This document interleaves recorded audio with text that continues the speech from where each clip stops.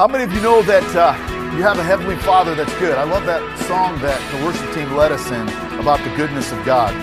The Bible says that the goodness of God leads us to repentance. The idea in the Bible of the Father is very crucial to our understanding of our relationship with God. Out of all the names that God could have chosen to self-disclose or self-identify, He chose the name Father. He chose that name. We did not. We didn't invent that. Man did not. God said, I want you to know the kind of relationship I want you to have with me. And the kind of relationship I want you to have is to understand that you're kids and I'm dad. Isn't that simple? Isn't that great? You get to be kids for the rest of your life. How about that? Some of you are literal cartoons. Some of you are Cartoon Networks. Some of you have been kids for a long time. God says, I'm happy that you're my child. And I want to show you my goodness. How many dads want to show their kids their goodness all the time? Amen? Come on. Now, I know they come and ask mom first. Okay? But the reason why they come and ask mom first is somebody's got to say no. Oh, it don't work that way? Right? Somebody's got to say no. But eventually they'll get to dad. Right? Because they know if they come and ask dad first, dad's going to say, go ask your mom. Right? But your God is good. He wants you to come to Him with whatever your need is. Hey, turn to your Bibles to Isaiah chapter 46, verse 9. Let me just kind of give you a little bit of, it's some house cleaning here, okay? Housekeeping here.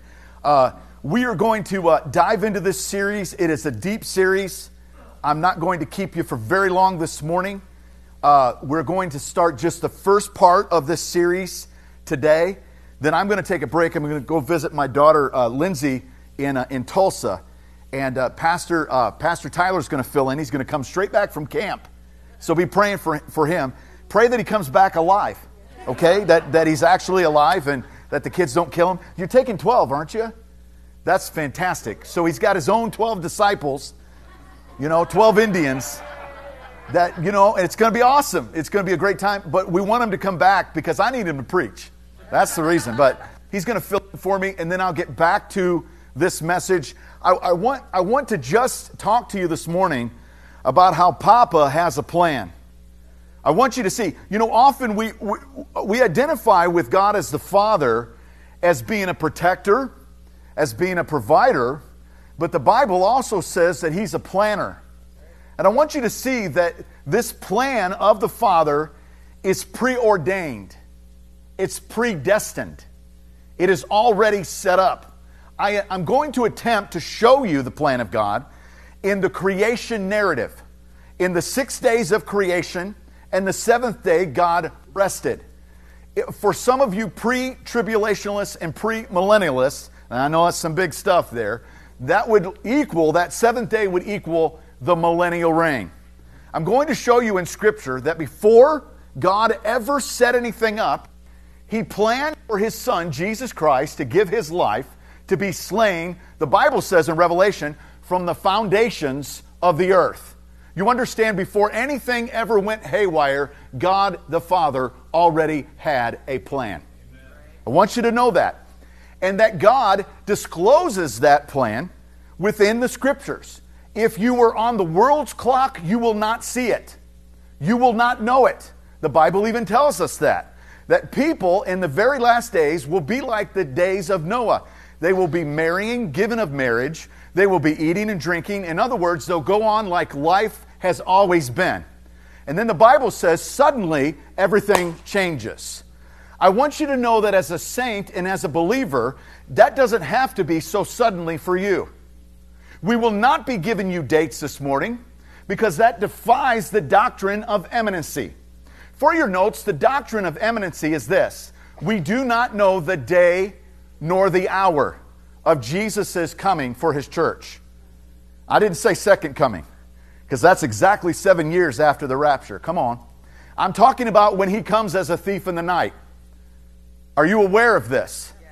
That God has a clock, and when that final hand strikes the hour, He's going to split the sky and take His church home.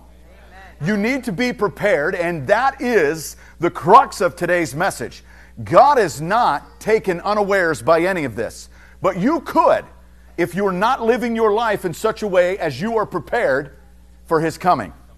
All right? So we need to see how Papa's plan works. Look at Isaiah chapter 46, verse 9. It says, remember what happened long ago. You see, I'm going to take you into Genesis this morning to preach Revelation. Come on. You say, I got to go to the end of the Bible to talk about the end of the world. No. I'll take you to the beginning of the world to talk about how God's going to restore the world. Come on. Amen. Isaiah 46, 9. Remember what happened long ago. For I am God and there is no other. I am God and there is none like me. In other words, hey, I'm going to do some things you're not going to understand. You're not like me. My ways are not your ways. My ways are above and higher than your ways. Then he says in verse 10, I declare the end from the beginning. Did you catch that? Yes. In case you missed it, let me help you. The end is already established. It's already planned. It's already done. He says, I've declared the end when it all started. I've declared the end from the beginning. In ancient times, from what is still to come, I say, watch this, my purpose will stand. Listen, not the purpose of governments, not the purpose of China, not the purpose that's going on in the White House, not the purpose that is going on in our culture today, not the satanic culture that is in our streets today, not the purpose of what is celebrated this month. God says, my purpose will stand. And all my good pleasure I will accomplish. Who's going to accomplish it? God says, I will. I will accomplish it. Come on, pray with me. Father, in the name of Jesus, I need your help today, God. I need your help every day. That you would speak through me, Lord. That, God, that you would use me today, that we'd understand your word today in a fresh and brand new way, and that our lives would be prepared for you, because you're coming. You're coming. You're coming. God, may we wake up to know that you're coming. In Jesus' name. And everybody said, Amen. A little bit about my dad. It's Father's Day. I want to tell you a little bit about him, how he always had a plan. He was a truck driver. Back then, they didn't have GPS. Back then, you couldn't scan out a route basically as you drove. You couldn't plug it into the GPS, 2-3 little hits on the GPS screen, and know where you were going. I used to watch my dad go into the kitchen. We had a one-bedroom house. And I remember in the kitchen, we didn't have a kitchen table. What we did was we put together a picnic table. And we had a picnic table in my kitchen. And my dad would plan all night long his route for the rest of the week. And he'd have this huge map. And it was big old Randall McNally. Now, you kids don't know anything about that. Okay, because now everything's digital. But there's this huge Randall McNally map. He had it all across the picnic table in the kitchen. And he would plan out each of his stops, each of his routes for the entirety of the week. Before he left. Come on.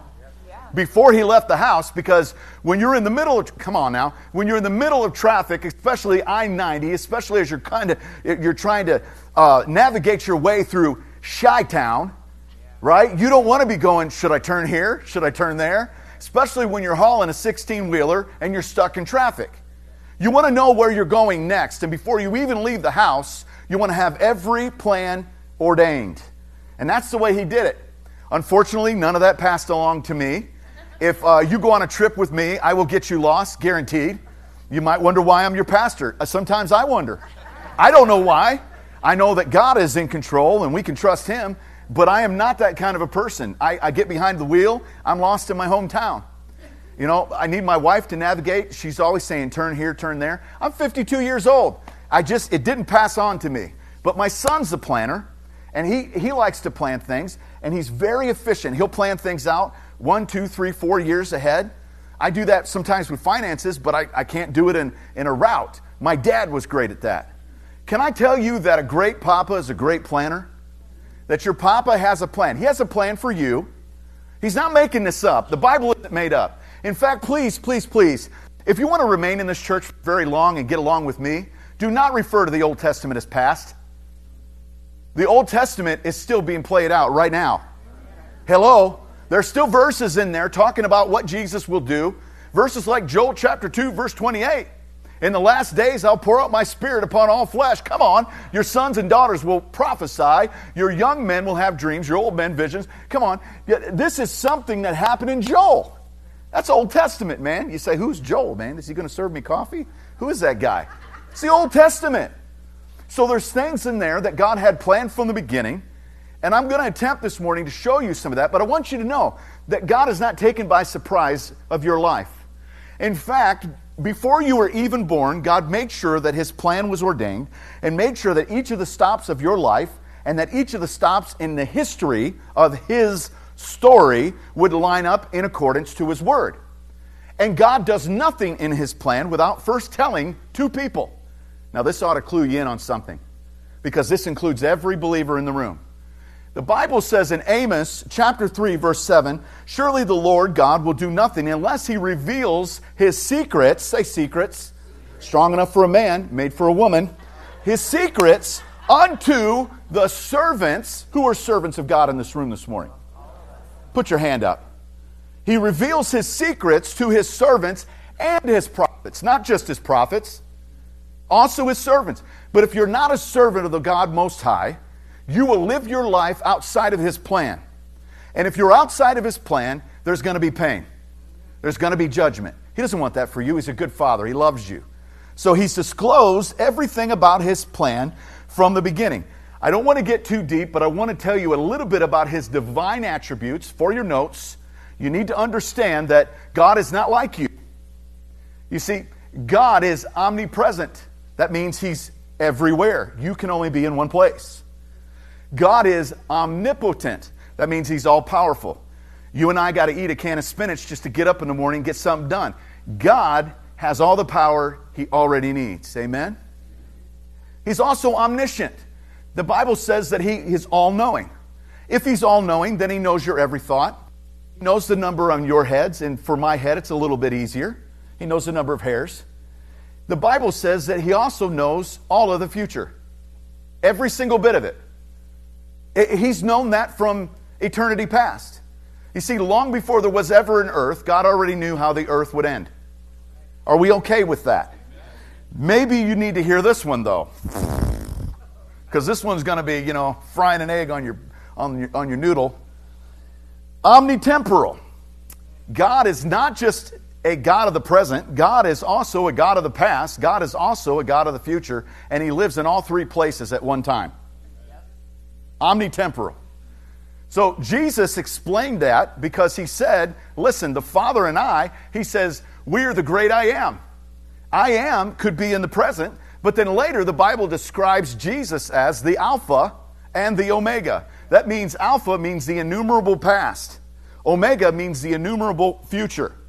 You see, Jesus has always existed. Jesus exists right now. Jesus is always in the past and always in the present and always in the future. I know your brain's going, oh dear. But I want you to think about this for a second. We serve a God of three persons. Each part of the three persons can be in each of those temporal places at one time and still make sure that you get to where you need to. Come on. He's that good of a God. You tell me, can Buddha do that? He can't move his fat belly out from underneath that tree. You're not alive this morning. You're not alive today. You see, God is not reactive. He is proactive. He has a plan for how things will end. And it's good. Say good. It is good. Hebrews 12:2, looking unto Jesus, the author and the finisher of our faith. If a book has been authored, I authored one last year, sold a whopping 15 copies. How about that? I mean, I'm going to Disneyland. But anyway, in authoring that book, understand this, if I wrote the beginning, I wrote the end. By the time you read it, you might be in chapter 1, but I'm already at chapter 15. Come on. He's the author and finisher of your faith. Your life is a book, and God has authored it. And the beginning and the end of your life is in His hands, if you'll put it there. Come on, if you'll put it there. So now it gets tough, because I want to take you in Scripture on how God unveils His plan and the way that He does it in increments of time. I'm going to teach you a principle about eschatology. That word means eska and talogy, study of. Eschatology means the study of the end. I want to show you how God is unveiling His plan in Scripture, and it's going to take weeks to do this. But I want to show you how God has said the same thing thousands of times in the Bible, All the way back in Genesis chapter 1, he said this. All throughout Genesis, he's shown this plan. And every book of the Bible, this plan has been said again and again and again. It's in the menorah. It's in the temple. It's in the parables. It's in the creation narrative. God has said again and again and again that creation would need to be restored and that mankind would need to be redeemed. And I'm going to show you my clock for doing it. Are you awake this morning? I hope you get this. I hope you get this. I really do. I want to show you where this clock begins to start, okay? Notice this in Acts chapter 2, verse 16. Peter walks out of the upper room. There's 5,000 people that are down there. There's probably more because they only counted the men back then. But there are 5,000 people that end up getting saved from his sermon. He says in his sermon, the clock has just ticked forward. You don't read that, but I am paraphrasing. Let me show you how he does it. He says, listen, the people that you heard speaking in tongues that were filled with the Holy Spirit, baptized in the Spirit of God, listen, those people aren't doing anything other than what the prophet Joel prophesied would happen in the last days. What is days? That's more than one. So the last days began then. You're not with me. Here's what most people want to do. I want to hear a sermon about the last days. And Pastor, take me into all the evil that's going on in the world. Show me that in the Bible. We'll get to that. But can I just tell you that you first have a good God? He's a great Father and He already has a plan for this. The last days began then. Let me show you in Acts. Here, it says Acts 2:16. Now this is what was spoken of the prophet Joel. In the last days, God said, I'll pour out my Spirit upon all people. Your sons, daughters will prophesy. Young men will see visions. Old men dreams. Even on my servants, both men and women, I'll pour out my Spirit in those days, and they will prophesy. Watch this. That was the one day of the last days. Here's another day of the last days. And I will show wonders in the heaven above, signs in the earth below, blood and fire and billows of smoke. Understand this. We love the stories of the blood, the fire, the billows of smoke. We love the stories about wonders in the skies and in the heavens. We'll get to all that. But can we just get to the point to where God said the last days started when I poured out my Spirit on my people? Come on. Can we start on the right foot? Because nobody wants to talk about that in Bible prophecy. They all want to talk about how bad things get. I want to tell you how good things have already gotten. I want to tell you, you serve a good God that's filled you with His Spirit and empowered you to live in these last days, to be a testimony and a witness. God picked you at such a time as this to be born during this time and have His Spirit and His grace not only to just squeak on by, but to be a witness and a testimony to people that live in darkness. Give somebody this morning a pat on the back. Come on, give somebody a pat on the back. Yeah? And now tell them, thanks for being here today for this. Now, Peter is quoting Joel. Peter's quoting Joel 2:28, announcing the first day of the last days. But this was exactly 1,993 years ago. 1,993 years ago. He said last days. It doesn't make sense to me. It shouldn't to you. If that was last days, then Jesus should have came for His church the next day or the day after that. Are you with me? He said last days. What is a day with the Lord? Come on, man. How does His clock work? Because, you know, we're down here. We're down here and everything's going slow as molasses for us. But for God, it's took off. Now, I want to show you this a little bit. I want you to get this. Shouldn't have Peter said in the last years or millennia? He said last days. So this is why people scoff Bible prophecy today. Because they say, well, where's the signs of His coming? You know, the church has been saying this for 100 years, for 200 years. Everybody has a last day sermons, but we don't see Jesus. He didn't come when Grandpappy preached it.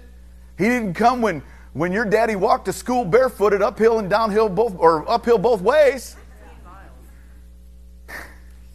Where is the sign of His coming? So Peter helps us out. In 2 Peter 3:3, he says, knowing this, there shall come in the last days scoffers. I've never heard of anything like that. I start talking about Jesus and everybody goes, oh, that's the greatest subject I've ever heard. Scoffers in the last days, walking in their what? Their own lusts, and saying, where's the promise of his coming? Nah, nah, nah, nah, nah. He ain't come back yet. Right? Say, where's that promise? For since the fathers fell asleep and all things continue as they were, watch this phrase. From the beginning of creation, we're going to get back to creation because it tells the story. It says they've done that from the beginning of creation. They've said Jesus is coming back. They said God's coming back. Where is he? He hasn't come back. I want to jump down to verse 8. It says, but beloved, don't be ignorant of this one thing, that one day is with the Lord as unto 1,000 years, and 1,000 years as to one day. Now, the Bible wasn't disagreeing with itself when Peter came out and said, we're in the last days. Jesus did not have to come back 2 days later, because that would be 2 days. A day with God, Peter says, is 1,000 years. Years. All right? So, how did Peter obtain this idea? Let me put it to you this way. Perhaps he read the Old Testament, which I know he did, because all the New Testament prophecies can be unlocked by Old Testament symbols. That's what we call in hermeneutics, rightly judging the word of truth, rightly dividing the word of truth. You take an Old Testament symbol, and you are able to interpret a New Testament symbol by it. Here's the Old Testament verse. Psalms 90, verse 3. You return man to dust and say, return, O children of man, for 1,000 years in your sight are but as yesterday. Now, stay with me. Who wrote that? Moses. This verse and chapter in the book of Psalms is attributed to Moses. What in the flying world does Moses know about the last days? How would Moses know anything about God's timepiece? The author of that particular psalm is uniquely attributed to him by scholars, and he would have understood this concept, and I'm going to show you how. Genesis 3:19 was written by Moses. Okay, maybe we're on the same page. Who wrote the Old Testament, first 5 books? Moses. Who wrote Genesis? Ah. Ooh. E. All right. Genesis 3:19. Thank you, Moses. Thank you, Holy Spirit. By the sweat of your face you shall eat till you return to the ground, for out of it you were taken, for you are dust, and to dust you shall return. Okay, why do we see that man will return to dust? We see this is what Moses wrote. The same guy that wrote, a day with the Lord is 1,000. In Genesis 2:16. And the Lord commanded the man, saying, You may surely eat of every tree in the garden, but the tree of the knowledge of good and evil you shall not eat, for in the day, say day, in the day you eat thereof, you shall die. Adam didn't die that day. So the Bible must be wrong. Do you know how many times people have sat down with me and said, Pastor, you believe that stuff made up? That's just a bunch of made up stuff. You know, that Bible's just all made up. They made that stuff up. When did Adam die? Genesis chapter 5 says this. Adam died, watch this, 930 years later. A day with the Lord is 1,000 years. Are you getting this, church?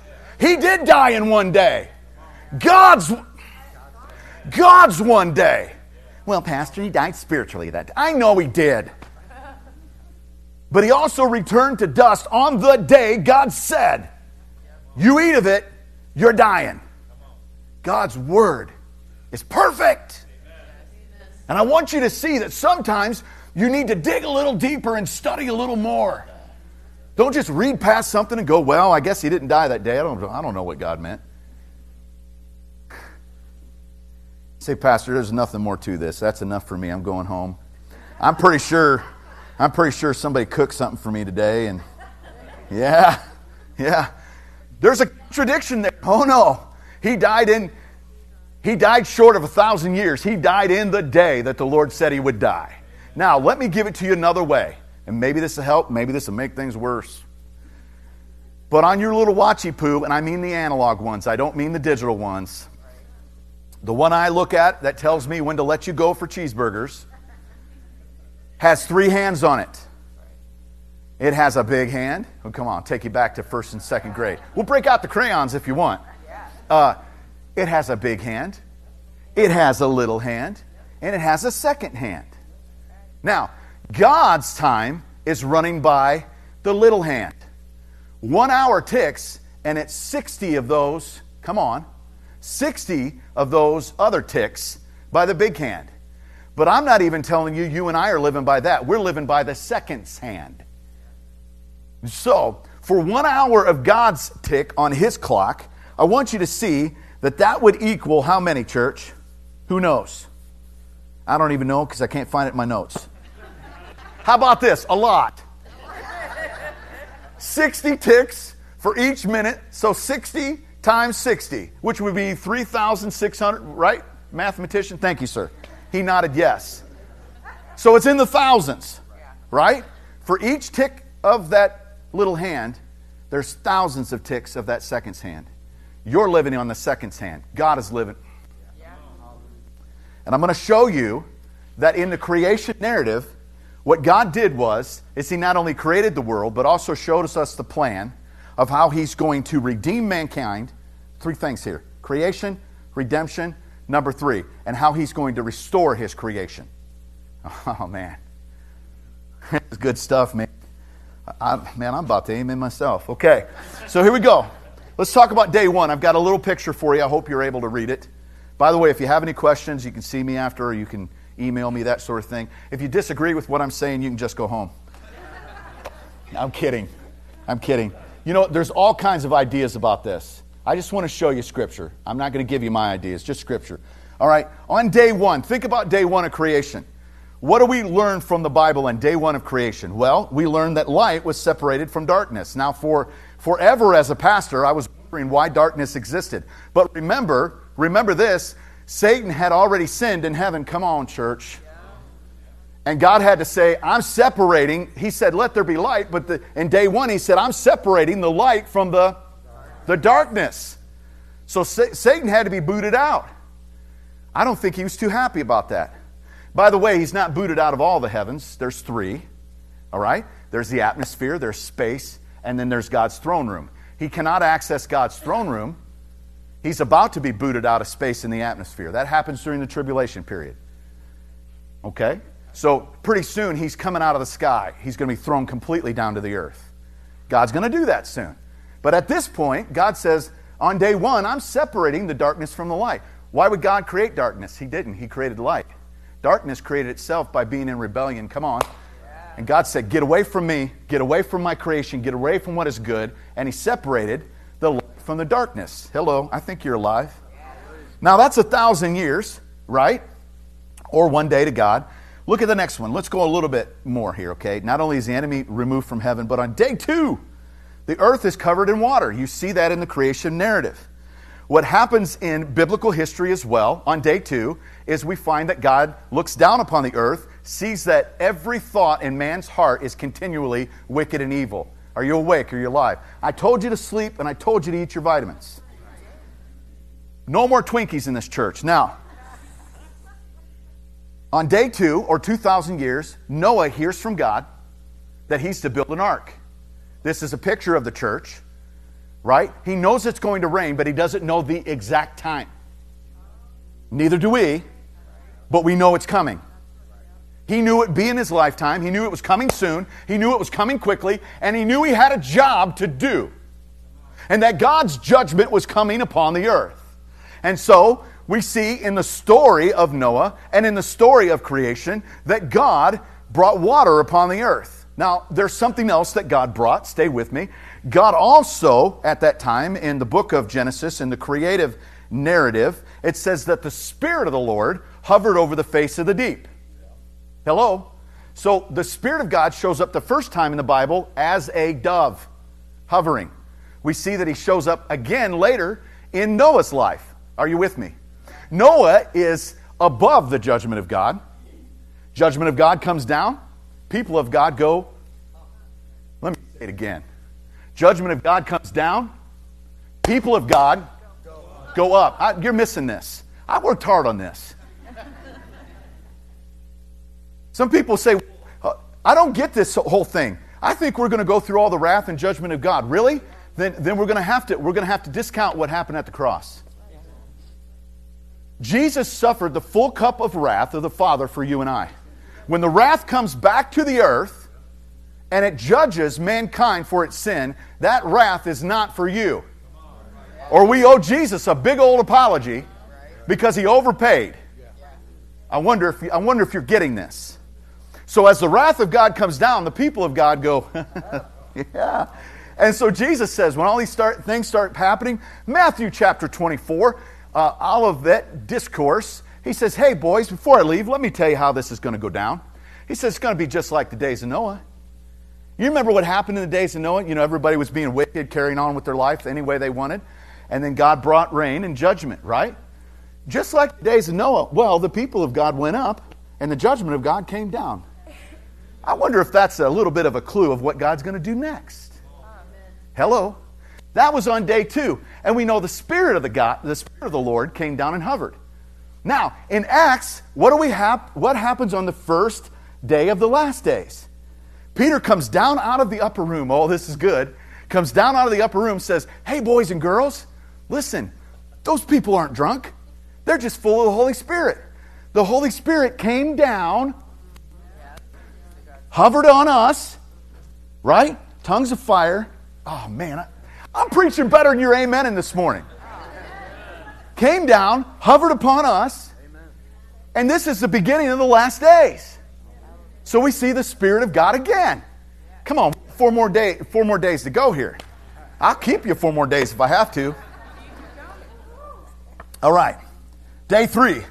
We see in creation that the land yielded seed-bearing fruit in creation.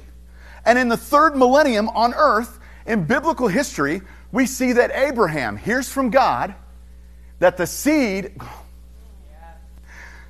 seed would be like the stars of the sky, would fill the earth, come on, and that Israel during this time becomes the seed land of God.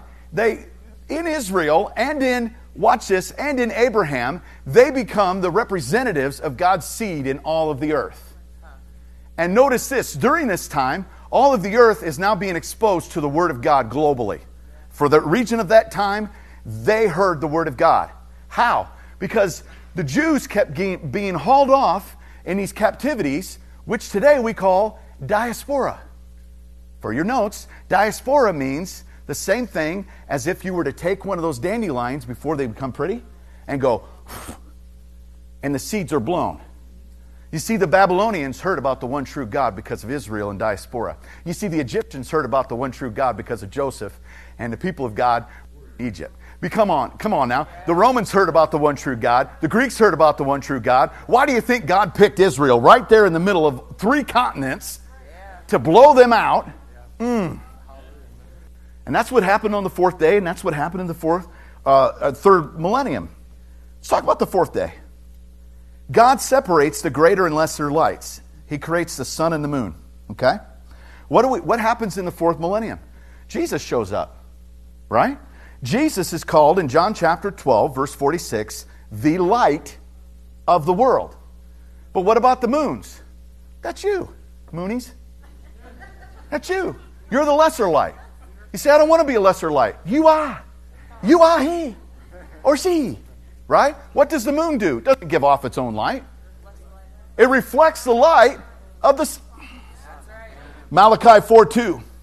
But for you who revere my name, the Son of Righteousness, S-U-N, the Son of Righteousness will rise with healing in its rays.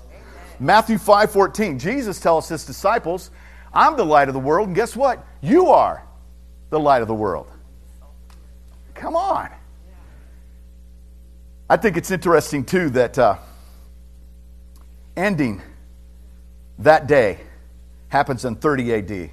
Now, I'm going to help you with something here. The Hebrew calendar is a mess. The Roman calendar is a mess. God's calendar is a message. Okay. Don't look at a calendar and say, well, I can pinpoint it now because they're a mess. People say, well, Jesus was born on year 0. Probably BC 3 or 4, right? before the calendar even started. We can't figure that out yet. We can't get it right? And they used to clock days as 360 instead of 65. All right? And the Hebrew calendar is pretty messed up too. But God's calendar is right on time. I ain't telling you a date, but I'm telling you it's soon.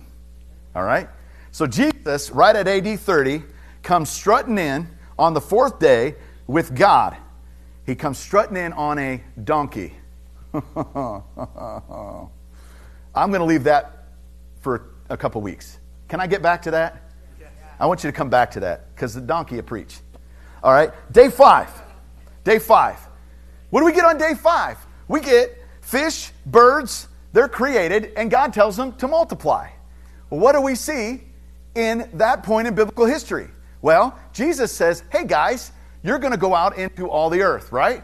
He says, I'm going to make you fishers. Right? And guess what? I'm going to make sure you have the same spirit that I have. So there's the birds, not the highway salute. I'm talking about the birds. Not a band that was one time. Not a band from England. Not the Yardbirds. Contain yourself, Miss Vicky. I am glad you're laughing because some of my jokes are terrible, but I'm glad that somebody got it. So the church becomes fishers of men, and the Holy Spirit multiplies every believer into a representative of Christ. And now you'll do greater works. Jesus said, you'll do these works and greater because I go unto the Father and send the Spirit to you. Day 6. You are in the last day of the last days. Day 6, man is created. This is interesting. He's told to be fruitful and multiply. He does not. This failure happens several times. All the way up to the Tower of Babel, this is a failure. If you wonder why the Tower of Babel was so bad, it wasn't just that they built something. It was that they brought everybody together under one man, and that's going to happen again. Okay? All of mankind's going to come together, and they're not going to spread out and glorify God and fill the earth with His glory. They're going to come under one man, and He's going to tell you how to worship, when to worship, what to buy, what to sell. There are a lot of similarities between Nimrod and the Antichrist. Okay? So that idea is repulsive to God because it goes against His plan. He does not want you under man. He wants you under God. And this is supposed to be one nation under God. And that's the point of freedom. It comes from God. It doesn't come from government. Government can't write a law to make you free. The law doesn't make you free. The law can't make you free. Grace has already made you free. And it came from the cross and it's under God. And that's just about as political as I'll get. But we see that man is created. From millennial 5 to 6, we see a population growth that increases exponentially. If you look at your history books, you will see that during that time, the population growth of mankind went like this. It went totally vertical. In other words, man eventually did multiply, was fruitful, filled the earth. That was the first command of God. The idea was to fill the whole earth with His glory, not come under some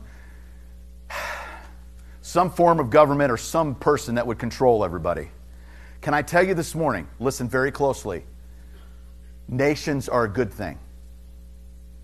Globalism is not a good thing. That's right. You may need to come and ask me about that later. Having a one world currency system is not a good thing. No. Nations are a good thing. Yes. It's okay to have different nations. And God has a plan for every nation. And we know that nations will be part of God's plan because at the end it says every tribe, every tongue, every nation will bow before... Come on, church. That's the end of His plan. So His plan is never to have a one world government. His plan was never to have a one world system of money, not a digital currency that everybody could use. It's good to have a little bit of space and separation. It's good. Fences make good neighbors. Take that any way you want it. So he commands man to do that. But what happens? The church obeys Jesus, goes into all the earth, making disciples of every nation, baptizing them in the name of the Father, the Son, and the Holy Spirit, teaching them to obey everything that He has commanded. And then Jesus promised, you do these things, and lo, I will be with you always, even unto the very end of the age. Okay? So the idea now is we're at closing of day 6. What's left? The millennium. We're not there. We're not at the end yet, but we're almost there. Jesus even says, when you start to see some of these things, know that the end is right at the door. Know it's right at the door. I want to show you a God that does not see the parade of history the way that you and I do. When we look at history and we stand and looking at history, it's like we go to see the parade that many of you will on July 4th coming up. You will sit somewhere by the curb and you will watch in present tense the parade go by. But God is not at the curb. He is above the curb. He is higher than the curb. You see, from God's eye point of view, He sees the beginning of the parade and He sees the whole end of the parade. The parade is moving forward for you, but for Him, He's already seen the end. And God says, I created it this way, I'll redeem it, and I'll restore it this way. And I'm going to show you throughout Scripture in the coming days how He does that. But I want to show you today just what's coming next. What's coming next is some judgment. And the Hebrew calendar, they have feasts or festivals. There's 7 of them. In their Hebrew worship, they have a menorah. There's 7 candles. I will break every one of these down for you, but just know this. You're at the second to the last candle right now. That's where you're at in the plan. And what happens on that last day is this. Revelation chapter 20, verse 4. I saw thrones on which were seated those who had been given authority to judge. And I saw the souls who had been beheaded because of their testimony. And about Jesus. And because of the word of God, they had not worshipped the beast nor his image, and had not received the mark on their foreheads or their hands. They came to life and reigned with Christ 1,000 years. I have heard this when I was a partier, when I was out taking drugs and drinking. I used to hear this all the time. I'd rather reign in hell than serve in heaven. God's plan is not for anyone to go to hell. And God's plan is not for anybody to reign in hell. You're going to reign with God here on earth for 1,000 years. This was the original intent for Adam and Eve. He gave them dominion. What do you think that is, church? He says, I've given you dominion over all the earth. You're not going to die. You're going to live forever. I'm going to come down and I'm going to spend time with you and I'm going to have fellowship with you. That's called the Sabbath, the Shabbat, rest. God rested from His creation just to spend all that time with His creation as mankind. And you have dominion over the whole earth. And Satan came down and said, nope, I'll take it from you. I'll make a deal with you. I'll give you just a little bit of knowledge if you'll give up your dominion over the planet, over the earth. And that's why every problem we're experiencing today, listen, as we go forward with AI, listen carefully, as we go forward with technology, man is going to start telling you over and over again, we got the solution, we got the solution. We got the solution to peace. We got the solution to hunger. We got the solution to cancer. Man does not have the solution. We got a little bit of knowledge from that tree and that's it. But we gave up eternity. And Jesus Christ came down to the earth and took our place and died for us. And when He rose from the dead, He told His disciples, He flipped the pancake. He said, listen everyone, now all power and authority has been given unto me, and I give it back to you. Amen. He's coming back for a church that's spotless, that's victorious, and we are going to rule and reign with Him. You don't feel like that right now, but you ought to have a crown on. That's right. There's 5 in the New Testament the Bible says God's going to give us. And if you're living your life in such a way as you're looking forward to His appearing, the Bible says there's a crown for that. Amen. Now, not everybody that goes to heaven is going to get that crown. Because some of you really, really care about what they're doing. I don't know. You know what? I'm getting so old I can't even bring up a reference. It doesn't matter. That's right. It doesn't matter. I was going to say the Kardashians, but who cares? I don't care. Do you? I sure care what he's doing. So my mind and my heart and my soul is focused in on Him. I want to wear that crown. So that one day I could come before the throne and put it at His feet. And say, listen, this is just another thing that I can lay at your feet to worship you. Because I longed and looked for your appearing. You're in the last day of the last days. You say, Pastor, I'm going to leave today and tell everybody that you told everybody when it would be. I did not tell you when it would be. But let me tell you this as the last thing. I get excited about this, but let me tell you this. Jesus said you won't know the day or the hour. He didn't say season. In fact, he said otherwise. He said when you look at a tree and you see it begin to blossom, you know that summer is near. Okay? And he said, consider the fig tree. Israel throughout the Bible. Rebirth in 1948. Consider the fig tree. When you start to see that it blossoms again, what a miracle. Waited 1,948 years on this side of the calendar to become a nation again. He said the generation that sees that will not pass. Now stay with me. Watch this. Does anybody feel like it's becoming summer? Do you have to be a rocket scientist to know that it's starting to become summer? Did you catch it when it started to be spring? Are you lucid enough to know when spring's on the way? Again, should we break out the crayons for this, or do we get it? Do we get that? Do we know when fall's coming? Do we see the signs? Right? All God is saying is, I'm not telling you exactly when, but you can look outside and you can see the leaves. You can look outside and you can see the birds chirping, right? You see the little squirrels, they're getting nuts again. You don't have to be a brainiac to know. Now, it's simple, but why don't we live that way? Exactly. It's simple. Why don't we live that way? I'll tell you why. Because we love our sin. We love our sin. We're still telling God how we're going to do it. And we're still hoping He'd show up like a spare tire in case one blows. Show up and save me, God, from a wreck. But you know, I'm going to live my way. You say, well, Pastor, I don't do that at all. Really? When's the last time you told the Holy Spirit no?